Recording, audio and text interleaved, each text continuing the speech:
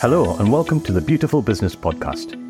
Beautiful Business is a community for leaders who believe there's a better way of doing business.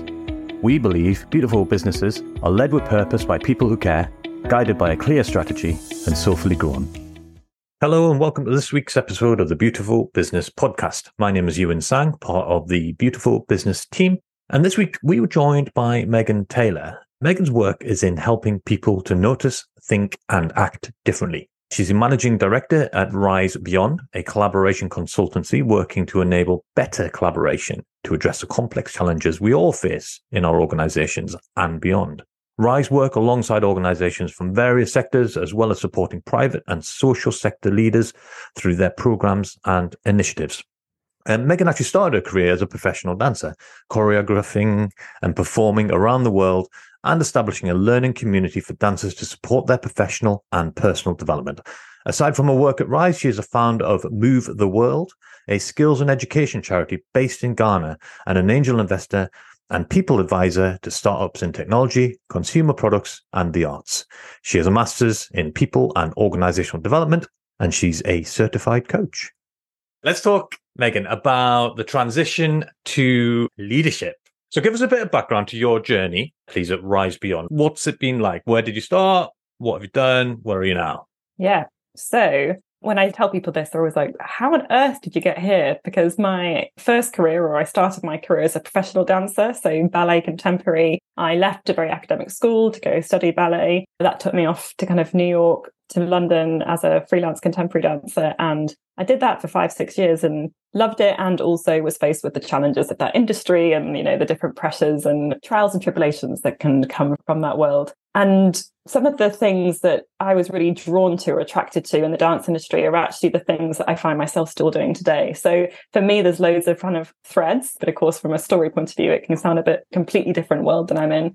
So when I was in the dance industry, I got really interested in the concept of community and learning communities, and really felt like the dance industry, which was fairly disconnected, kind of predominantly young women that were trying to struggle and kind of succeed in this quite hard world, didn't have many spaces to come together and actually share their experiences, feel supported and connected in a way that wasn't competition, which was often the environment that you were in. So I trained as a coach when I was a dancer and kind of used my, I think, what was quite natural facilitation skills to bring people together and host conversations and suggest that we kind of put programs together for professional and personal development to create a more supportive or inclusive environment for dancers. And that was kind of my laboratory, really, for testing all of the things that I'm now doing in a different world today.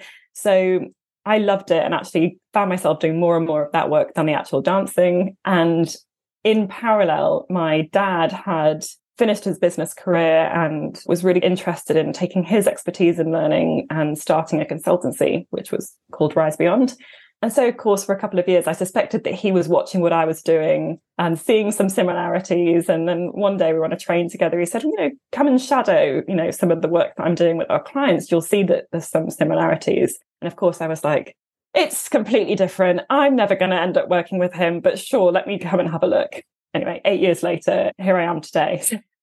It was a slow transition to begin with. And then actually, I just really loved that my skill set was clearly applicable to different sectors and was encouraged to kind of step out and explore it. That is the ideal story, I guess, in terms of how skills are the things which are transferable from one industry, one community that's very different to the community that you've transitioned over and into. So let's start from that point when you thought, actually, yeah, I can see it. What was that like? I mean, were you kind of holding on to that? Okay, so the things that I did over here with the ballet community, with the dancers, with the young girls, did you kind of mentally think this applies? I know, I wish it was like a super clear moment of clarity. It wasn't. It was a kind of a couple of year battle with myself. I do think 100% had a major identity crisis for quite a while, because I had been Megan the dancer since I was 4 years old, right? At every family party and every social situation, I was Megan the dancer. So when I started like 25, 26 to be stepping into these other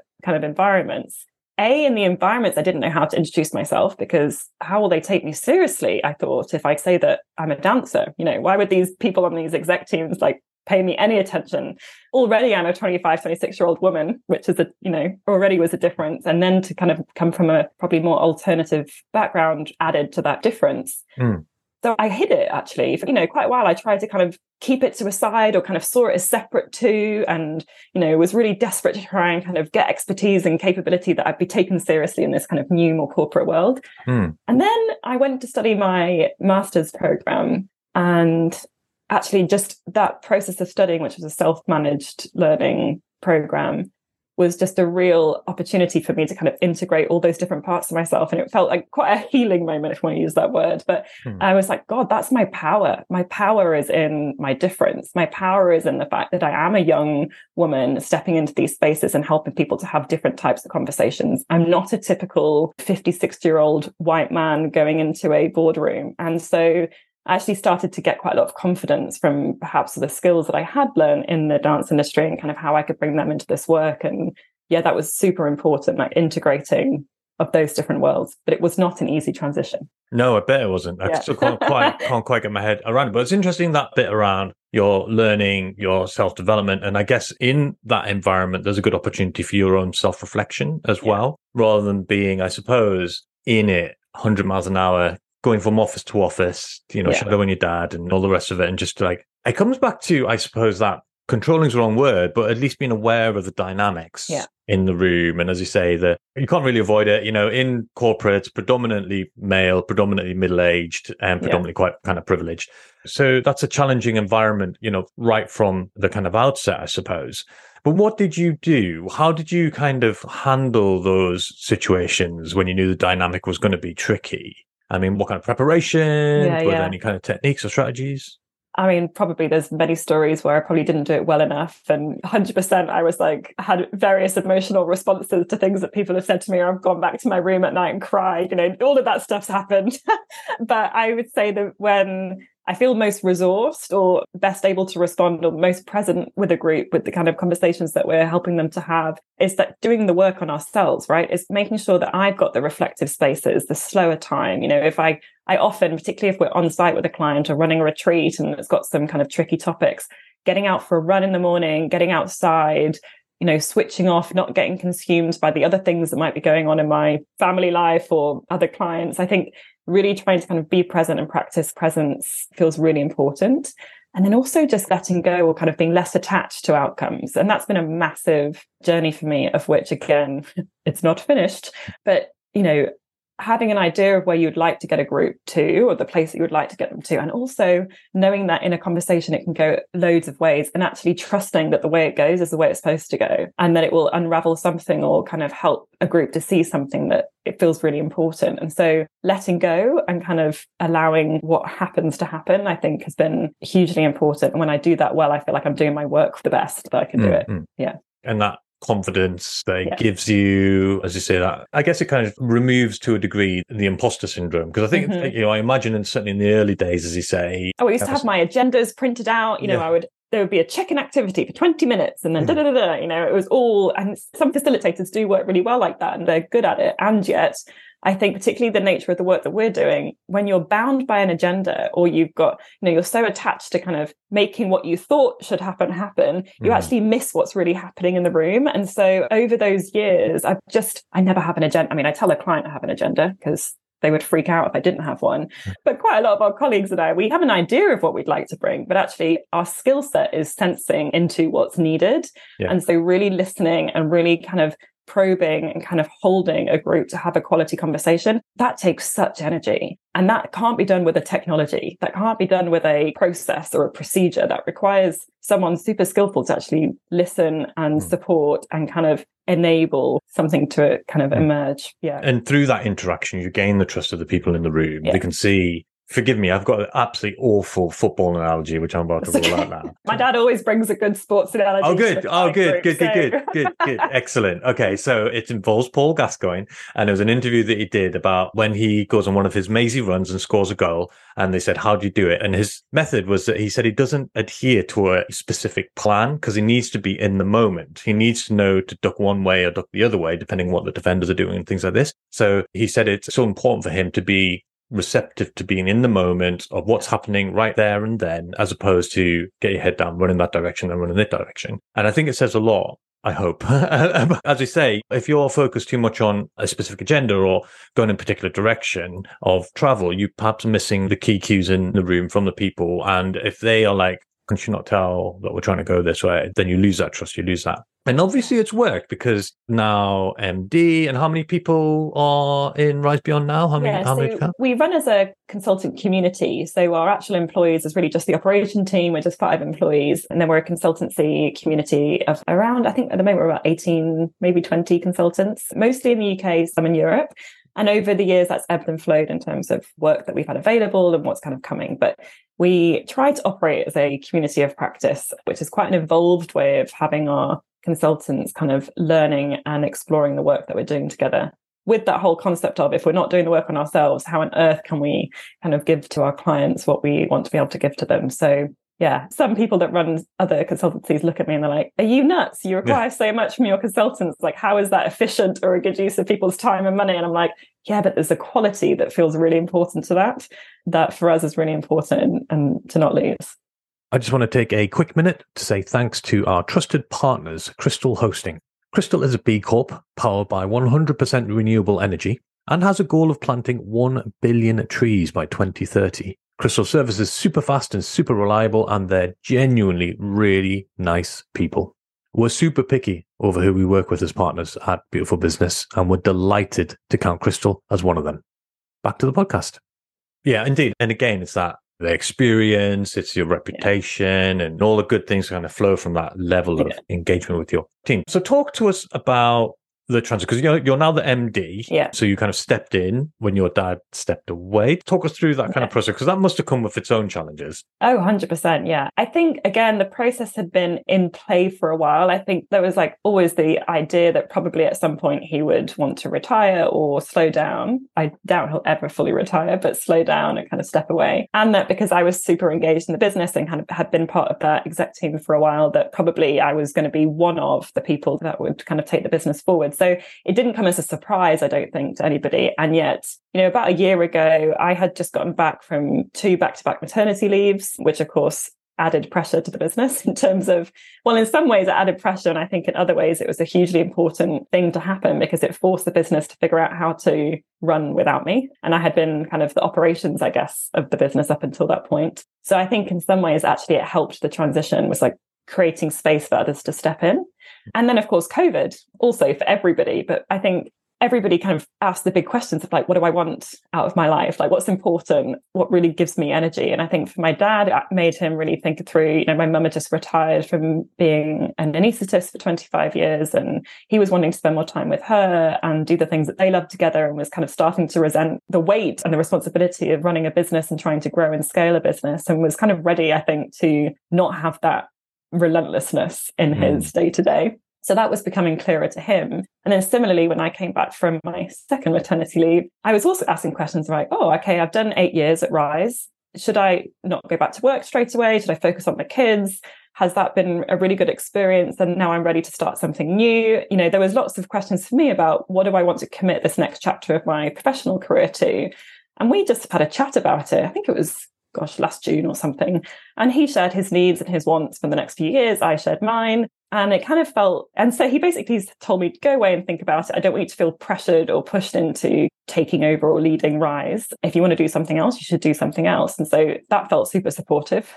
And I went away and I thought about it, and I came back and I was like, no, I really love what we're doing. I think it really makes a difference. I think it can make even more of a difference as we expand into new areas. And we've got amazing people involved, and there's something here that feels quite special. And I really wanted to see if I could do something with that. So that was my committing myself to it, was a process I had to go through to kind of make sure that I wasn't just found myself here and actually had never asked to be here. I definitely looked at that.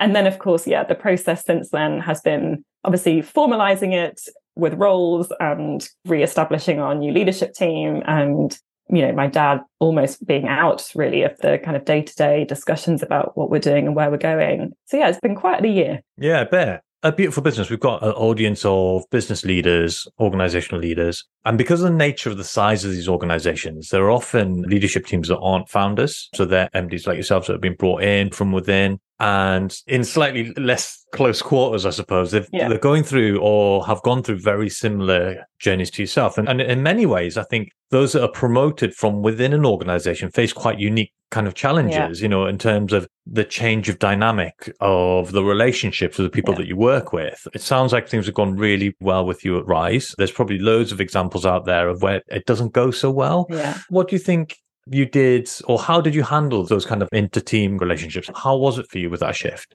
Yeah, and don't get me wrong, there's definitely been moments of like, oh my gosh, this is not going very well at all. I think if you asked a consultant that worked with us a few years ago to come back and experience who we are today, I think they'd say we're a very different business. We were run by 3 men and a woman 4 or 5 years ago, and now we're run by 4 women. It's even just that kind of female energy in terms of the leadership has completely transformed the business.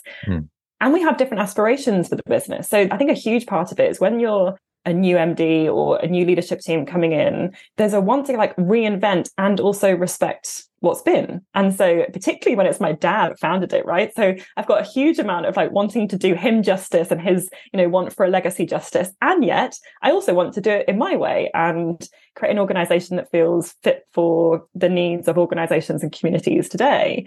And that isn't necessarily how we were approaching things 5, 6, 7, 8 years ago. So reinventing within an already established business is really hard. And we had some really tough and honest conversations about how do we want to lead this business? Do we want to just keep running it in the same way that we've been running it? Or do we need it to be different? And, quite a lot of us are mums. We have different projects that we're also involved in outside of Rise. And it felt really important to be really honest about what that would take from us. And we didn't want to be running and scaling a business that was going to be at the detriment to our marriages, our families, our other endeavors. And so, flexibility and space and connection and trust felt really important to kind of put the core of how we work together, trusting that other bits will come. We will grow, we will scale. We think what we're doing has an impact, and therefore surely more people, want our support. But we don't feel like we need to have the same push energy that perhaps might have a more masculine, I guess, approach to it. And I'm not talking 100%. About masculine and feminine, like men and women. I think you can have a mix of that in both genders. Yeah, I think that's been a really conscious conversation for us, is leading differently. Yeah, and it's such a sensitive piece. And again, taking the father-daughter relationship out of it for just a moment. But even, as you say, the legacy piece is a really big thing. Did you chat with your dad about that, about the changes that you want to kind of bring through? And he must have been supportive of it. And I guess, again, for listeners who might be going through a similar sort of journey, it sounds like it's such an important thing to get, is that shared vision, the alignment, the goals, and also there's an acceptance, I suppose, from the outgoing. Yeah, there will be a bit of a reinvention. There will be, the butterfly emerging from the chrysalis. Yeah. It is an opportunity, I think, that perhaps there are things that need to be changed, or there are things that you could change, and there are also things that you want to keep the same, but it's having that, as you say, having that discussion openly, transparently. Yeah, I think particularly for a founder, letting go could be really hard, right? Because it's your baby. I mean, it was interesting because as I was stepping into this role in Rise, I was exiting a charity that I had founded. I was running on the side, and, I had founded it 10 years ago. It had grown, it had evolved, and I had made the decision that if I was going to step into the MD role at Rise and also be present for my kids, I probably also couldn't continue being kind of chair of trustees of this charity. And so I made the decision to leave. And that was really hard, actually. It's like letting go of my baby and knowing that it probably was going to shift, evolve, and I couldn't protect it anymore. But it also felt 100% the right decision. And so I do wonder if perhaps me going through that process myself made me have a bit more compassion for what my dad might potentially be going through. He honestly is the best gift is the fact that my daughter wants to continue this thing that we've done together. And, I've been there for the most part of the whole existence of the business. So in some ways, we've kind of been running it together for quite a long time. But he's elated that I would be up for taking this forward. Yeah, that's lovely. There's some people I've spoken to who've stepped into the MD role, promoted from within. Some of the transitions have been super smooth, and they've been empowered to bring about this change. Yeah. And it's like a leap forward in things. It's just an interesting way that you can use that dynamic in a really positive and really constructive kind of way. So and it can be very destructive. It can be. Yeah. Well, this is it. And this is it. And you see these kind of the succession planning where it goes horribly wrong, where the predecessor isn't ready to let go and it just goes horribly, horribly wrong. Yeah. But it sounds like going in the right direction, I think. Yeah, well, no, indeed. What is right, I guess. But yeah, it feels like we're going in a good direction. Good. Well, that's what it's about. And for you personally, what's it been like? How's it shifted from the kind of operations-led kind of role that you had before you went on that leave through to this kind of leadership role? So the people challenges, business development, all these things that kind of come onto you, the decision making. Yeah. So I remember WhatsApping my dad at the end of the year or the beginning of the year being like, oh, leadership's hard. Because there was like various people issues that were coming to the forefront. I felt like, oh my God, I can't move this over to someone else anymore. Like, this is on me to explore and work through. And yeah, it gave me a huge amount of compassion for perhaps what he had held, but also for, the leaders that we work with and our clients. I think I'm getting a much more real feel for their day-to-day reality, albeit we're a very small business. So there's a weight of responsibility to employees, to making sure that we're still alive next year, that probably was more shared or more on his chest last year. Yeah, I feel that kind of pull to need to keep things moving, keep things going. And I also think there's been a massive learning curve around just admitting to myself that I can't do it all. I've been someone that has grown up in huge privilege and have been a hugely capable person, has often thought that I could do it all, right? And becoming a mum and taking on this role kind of in short succession has definitely been quite confronting at times, where I'm like, oh God, like something's got to give here. And obviously deciding to exit the charity was something that was a clear decision, but also just within the responsibilities I have in the business, I can't run the business anymore. I need to represent the business. I need to grow and support the brand. And I want to do the client work. And so we recently just hired a head of operations to kind of offload quite a big chunk of what I've typically done for the business. And she's way better than me. So I'm like, it's been delightful. I'm like, this is great. Like hiring people that are better than you. This has always been something I'm like, this is really important to do. And I think I'm learning a lot in terms of, hiring smarter, better people than me. So true, isn't it? So true. They talk about you become an average of the people around you. So you want to get people better. Up your average, exactly. Exactly that. And it sounds such a familiar journey where there's kind of acceptance where you can't do everything as a business leader. And then almost, but again, very kind of personally speaking, I kind of went through that as well. It's almost like a relief. It's like a weight is lifted off you, isn't it? It's kind of like, oh, it's okay. It's all right. It's all right to be a bit rubbish at this because you've got somebody who's way better. It's almost cathartic in many ways, where you can kind of look at the world through a different lens in many ways. Yeah. And I think being really clear on what you don't want it to be, I've seen, God, because we get such privileged exposure into clients and people tell us their, deepest, darkest stuff. I feel like I have a wealth of stories of what not to be like or what not to be. And you can see how easy it is to slip into some of those more reactive places. And of course I am reactive at times, but, I just think when I catch myself in those days, I'm like, this is not how I want to be. And what needs to shift in order to create more space for me to bring what I can bring best. And I think I'm super appreciative of all of the exposure that I've had to, amazing business leaders around the world and kind of the ability to learn from them and put in the good bits into kind of my aspirations for how I'd like to be as a leader and as a contributor to hopefully making some form of useful impact on this planet. I'm sure you will, and you have done. I wanted just to wrap up just by covering perhaps one of the key topics of our time, really, and that is your reflections on the wider challenges of having a leadership team of women. You mentioned there's 4 transitioning from previously where you had 3 blokes and a woman. You spoke a little bit earlier about imposter syndrome, being a young woman in a predominantly male-dominated kind of environment, 4 women in still a predominantly male-dominated environment. How do you handle that? Do you find that it's actually advantageous in ways? I imagine there can be ways. Yeah.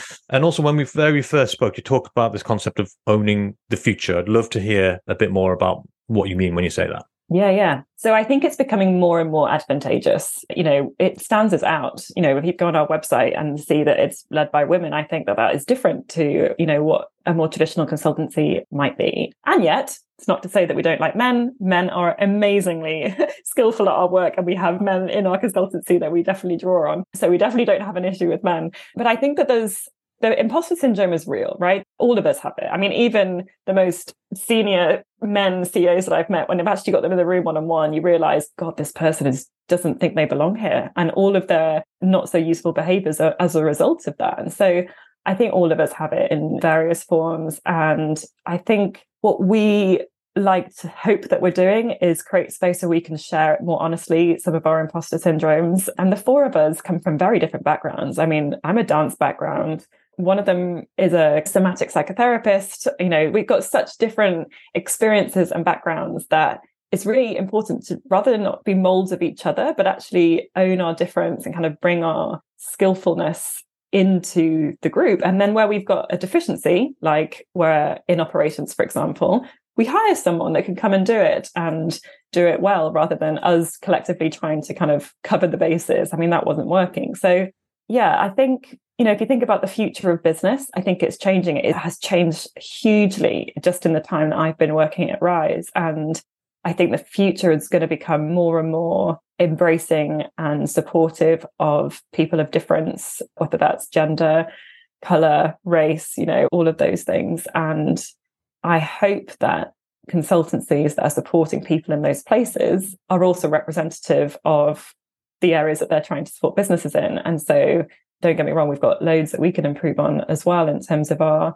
diversity and kind of ways that we're working and things that we're thinking about. But I think it feels good that we're moving with the times and maybe marginally ahead of the times, perhaps. And I think that there's some really interesting conversations that are going to be more and more required in small organizations and big organizations that, you know, the time is coming. You know, it's bubbling under the surface. We're seeing it spilling out everywhere. And our work is like ripe for that. You know, our work is supporting people to have those more challenging conversations about the system that we live and work in that perhaps isn't fit for purpose anymore. So hopefully we can do that and do that well. Thank you for listening to this week's episode of the Beautiful Business Podcast, and a massive thank you to Megan Taylor from Rise Beyond for sharing her stories, her advice, and her insights. Thank you for joining us for this week's Beautiful Business Podcast. Beautiful Business is a community for leaders who believe there's a better way to do business. Join us next time for more interesting discussions on how businesses can bring about change, helping communities, building a fairer society, and safeguarding the planet. You can also join in the discussion at www.beautifulbusiness.uk.